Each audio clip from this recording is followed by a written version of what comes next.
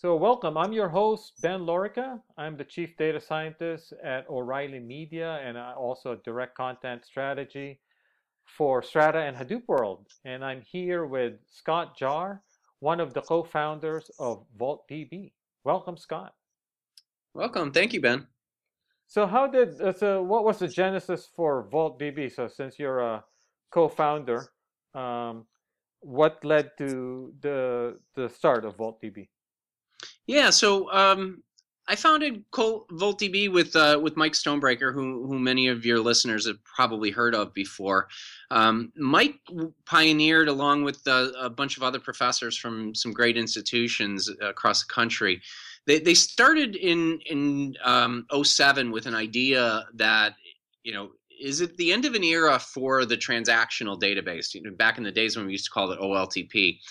And the thought process was, geez, we as an industry, we've kind of created newer replacement technologies for most of the database workloads, but OLTP has sort of been the one that was, harder to catch and harder to figure out how to actually do. It was a critical amount of data and applications and workloads, but somehow or another, it had to be there had to be a solution to solve the scale and performance problems of that. So So, that was so, so at this point, Scott, was this they were asking this question as academics or as academics who worked in industry?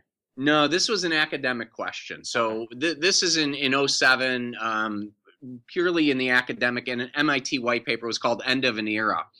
Uh, it was the founding paper that really started the thought process around what ultimately became HStore, which ultimately later became commercialized in 2009 to become VoltDB. So the OLTP systems for people listening out there means online transaction processing, but there have been OLTP systems that had been around for many years at that point, right? So what was the particular sweet spot for systems like Vault, at least in the early days? Yeah. Well, I think a lot of the academic work that Mike has done, and others too, is really been around taking a system and creating orders of magnitude performance improvements. So, and Volt was no different. They looked at the traditional workload that was, transaction processing, OLTP, and they said, well, there's so many applications where this is not sufficient to what we do, and people are building all these types of workarounds. Wouldn't it be interesting if we could build a system that was 50 or 100 times So, faster that so didn't just work? just to put it in context, not sufficient because at that point in time, right? So at that point in time, there was much more data. Is that what was happening? No, we're talking about throughput problems. Oh, So okay, yeah. yeah, right. Yeah. So classical LTP workloads where somebody says, this Oracle or MySQL or SQL Server works perfectly well for what I'm trying to do, serving interactions with customers or doing banking transactions when I'm doing 20 a second. What happens if I need to do 20,000 or 20 million? That's where it started to break very seriously, and that was the space that they looked at for the academic research. So it's very much around these short transaction processing workloads. Back then they were called OLTP. Now we call them interaction or operational databases. It's kind of the same sets of concepts, but the characteristics have changed some, and they're clearly far more performant. They're far more likely to be run in a cloud environment as well. Right. So I guess because of Vault's DNA coming from having solved these hard problems in OLTP and transactions, I imagine you guys have all of the nice goodies that come with that, like ACID and consistency and things like that. Yeah, So yeah, that's we kind of baked into the DNA of the company. Yeah, we came at the problem from the perspective of we didn't want to get rid of those things. We looked at those, or say we, but truly at this point in time it was the academic research And side. throw in one more thing, Scott, SQL. Yeah, exactly. So, a little thing like SQL.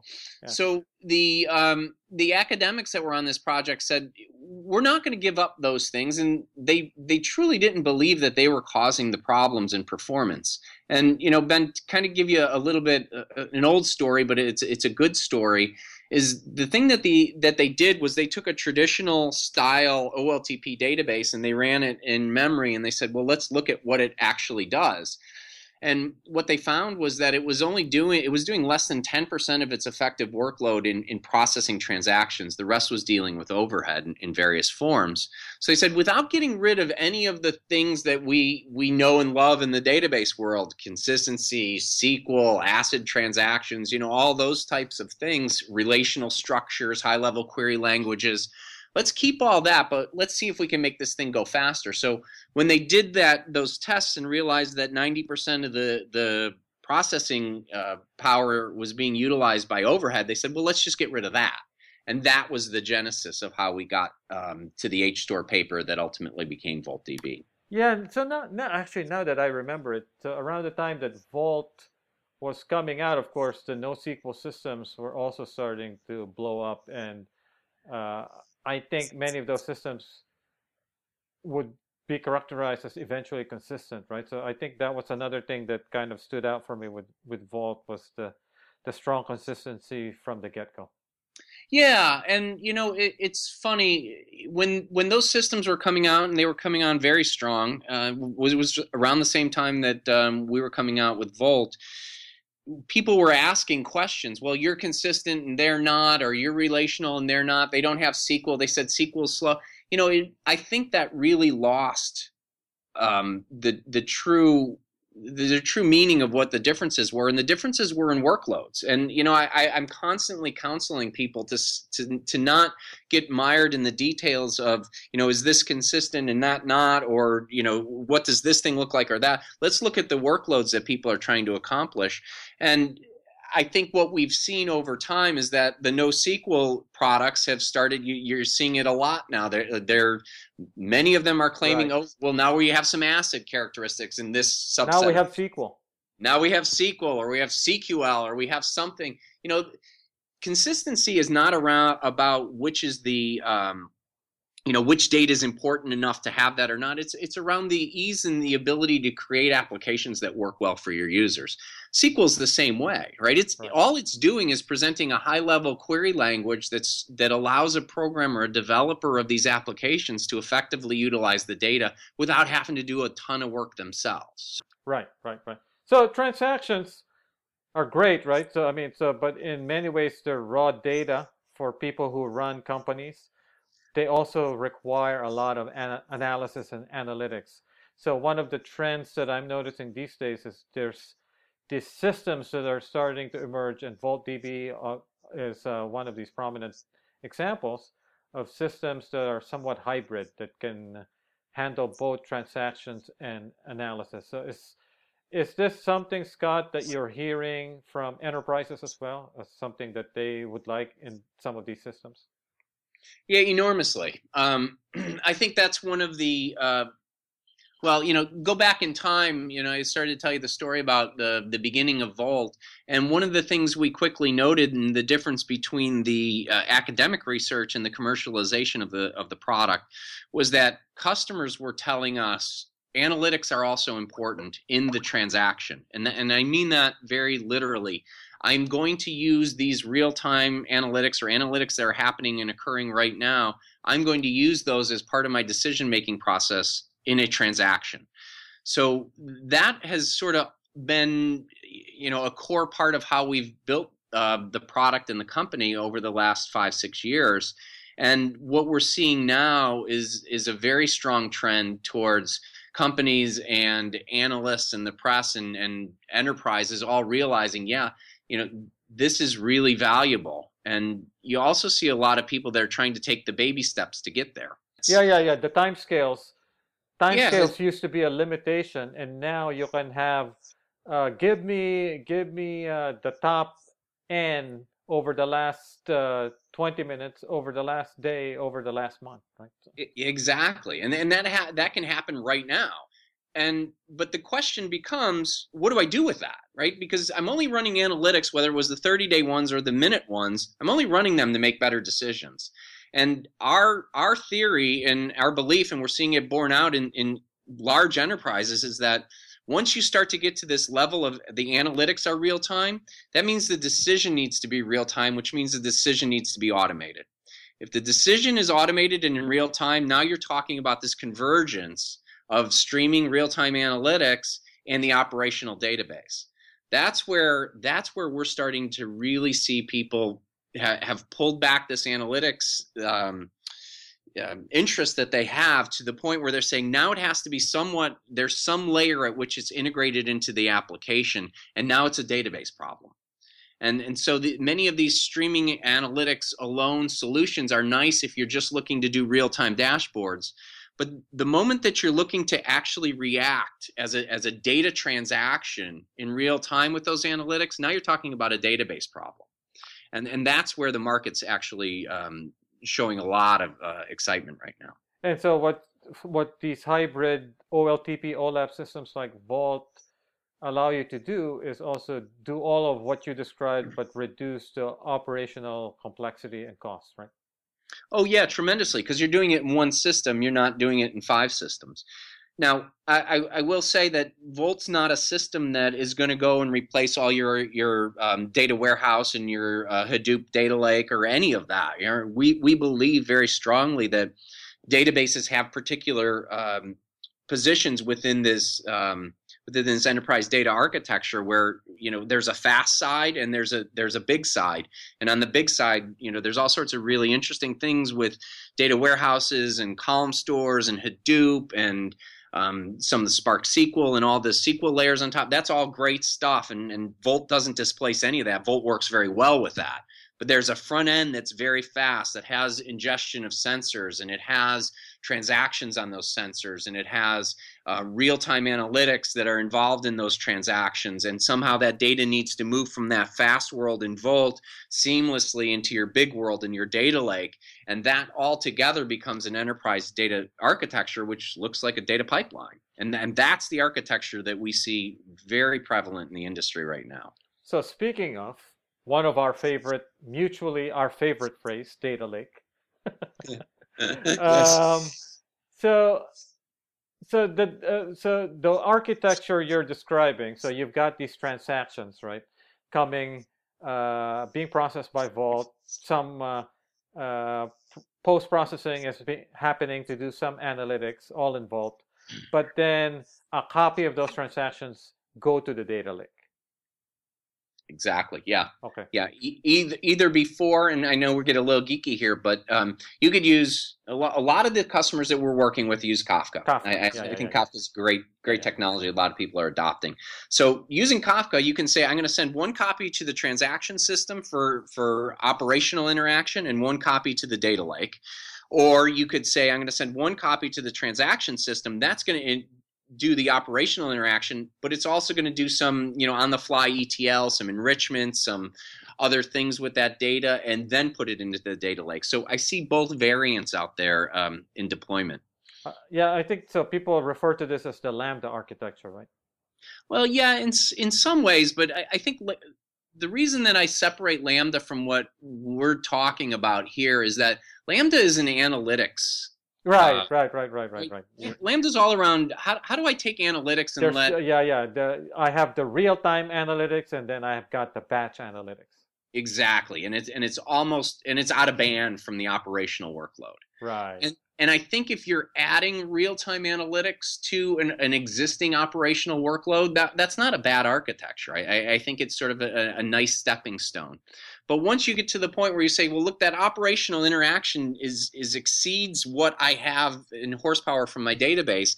Now you're talking about the kind of system where let's bring that all together, have the operational and the real-time analytics, the streaming analytics, and the operational interaction together in one system.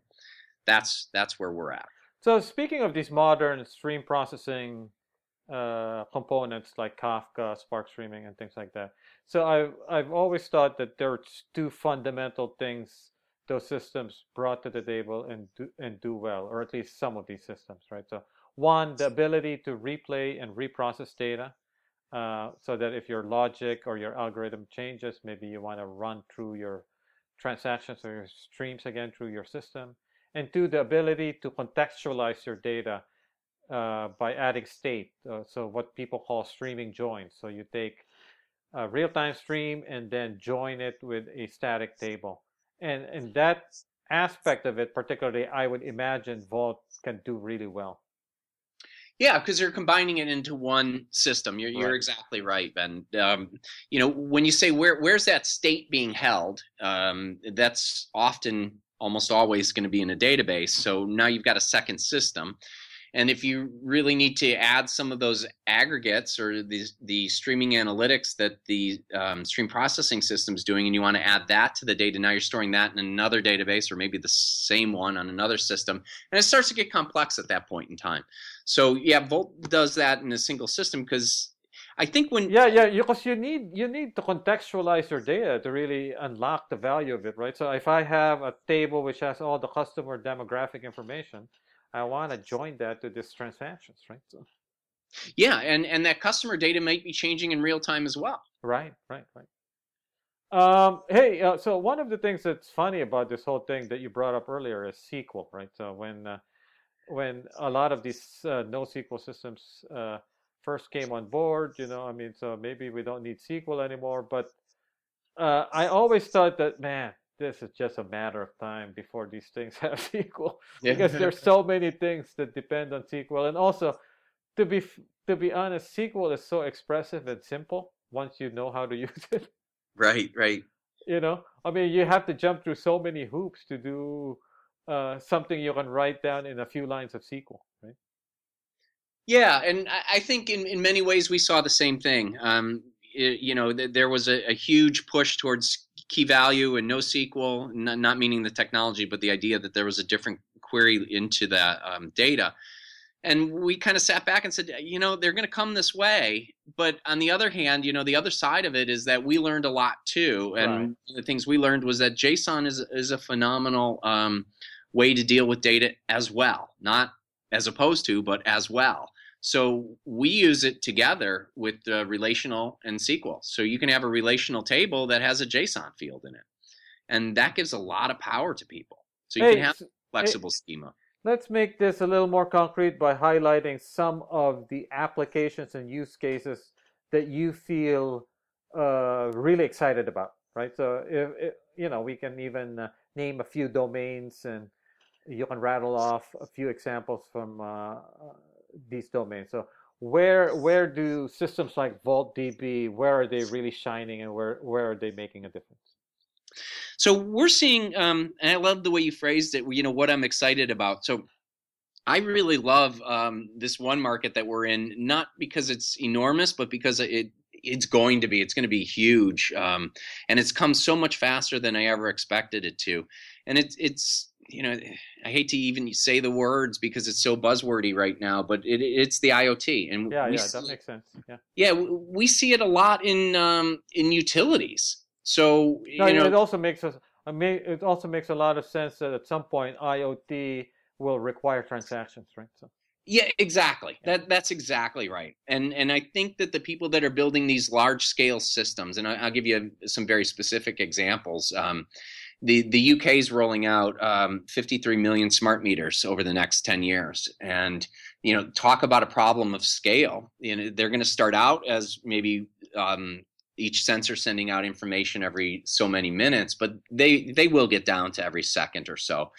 And when you start to look at that and you say sensors are sending in data, so now I have these streams of data, and maybe I want to look at some analytics, that streaming analytics on that in real time to make some determinations as to what the network looks like. But there's a transaction too, and the transaction says, well, geez, this sensor reading is out of context for how it was or how it should be, or this looks like a data breach type record that's coming in. Those are all transactions. So in the UK project, Volt is the front end, and it's ingesting all those meter readings, and it's doing security, data quality, some trending analysis, and in the low level, real-time analytics area. But it's also then handing it off, much as the architecture I mentioned earlier, handing it off to something that looks very much like a data lake in the back end. it's interesting because I think people immediately get that at some point, when IoT becomes popular, it'll be high throughput, right? So, But what's interesting about what you're saying is and I've always thought about this too, is that transactions will also become important. Yeah, exactly. Yeah, yeah, yeah. Exactly. And so you Yep. really need actually a system like Vault is actually well positioned in that regard. Yeah, yeah, I agree. Totally agree. Right. So IoT is a really good one. Mobile's a really good one as well. We see an awful lot of customers, and they're not small customers. These are the major global telco type customers that have realized that there's a tremendous amount of valuable data that's coming off of these mobile devices, and they should be able to do stuff with that.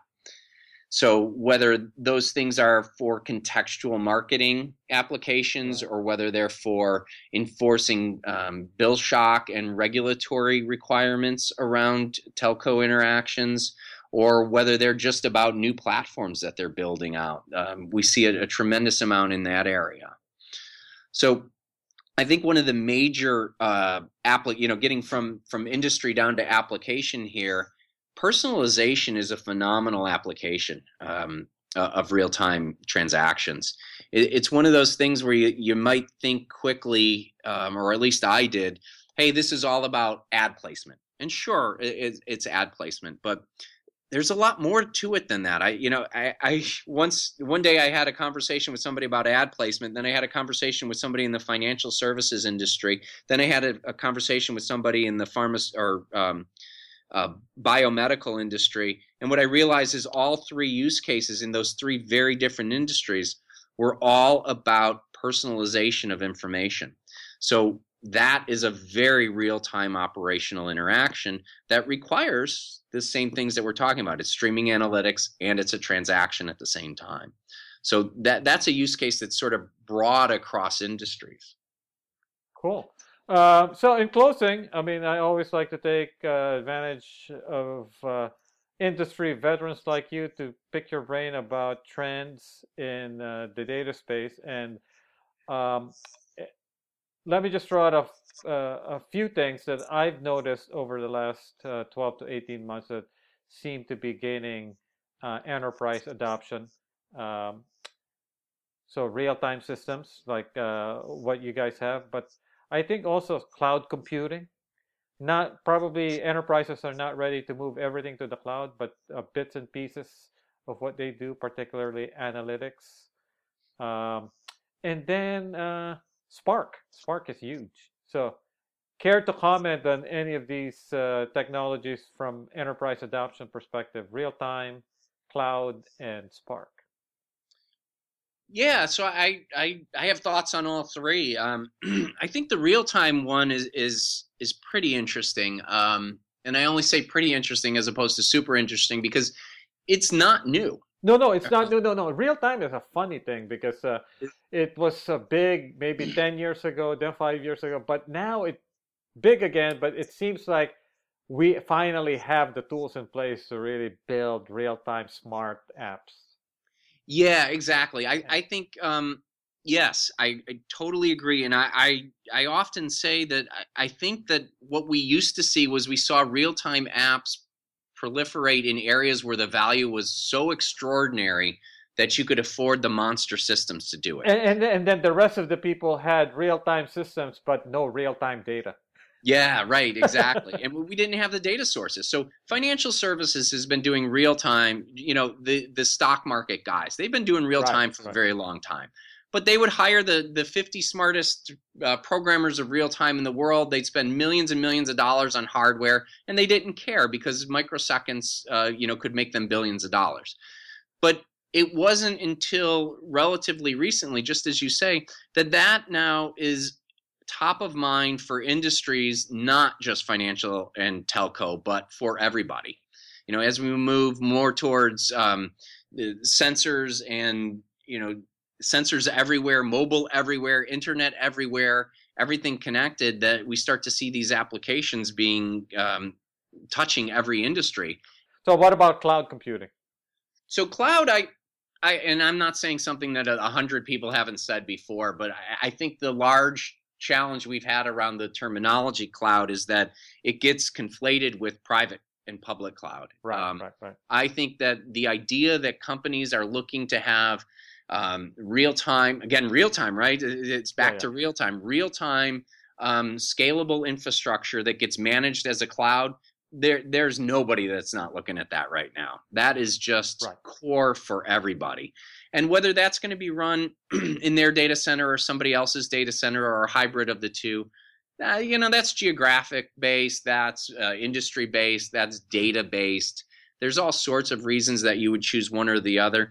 But the technology around using cloud architectures is prolific. And, we're actually a huge beneficiary of that, because if you look at the way that old monolithic transaction databases worked, they're not cloud friendly. Oh yeah, right. They hate the cloud, in both the technology as well as, frankly, the licensing model. So we have a lot of customers that are saying, we need to move away from these monolithic databases because we're moving to a cloud-based infrastructure, and we want it to be, fast transactions. So Volt becomes a great solution for them.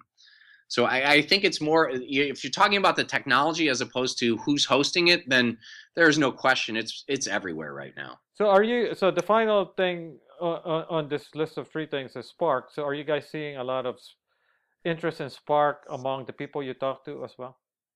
So Spark is very young right now. It's great technology. I'm really thrilled to see where it's at, and that there's so IBM had that big announcement, right?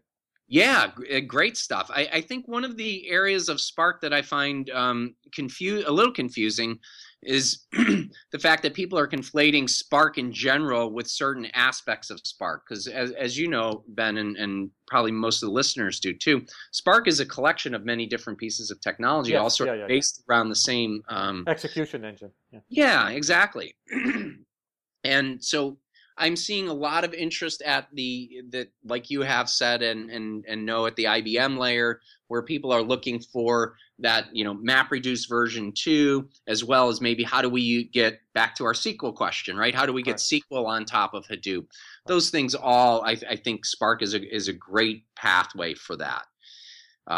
And that's generally where we've seen it. I can't see that I see a whole lot of it in enterprise adoption at this point in time. But it's still early, right?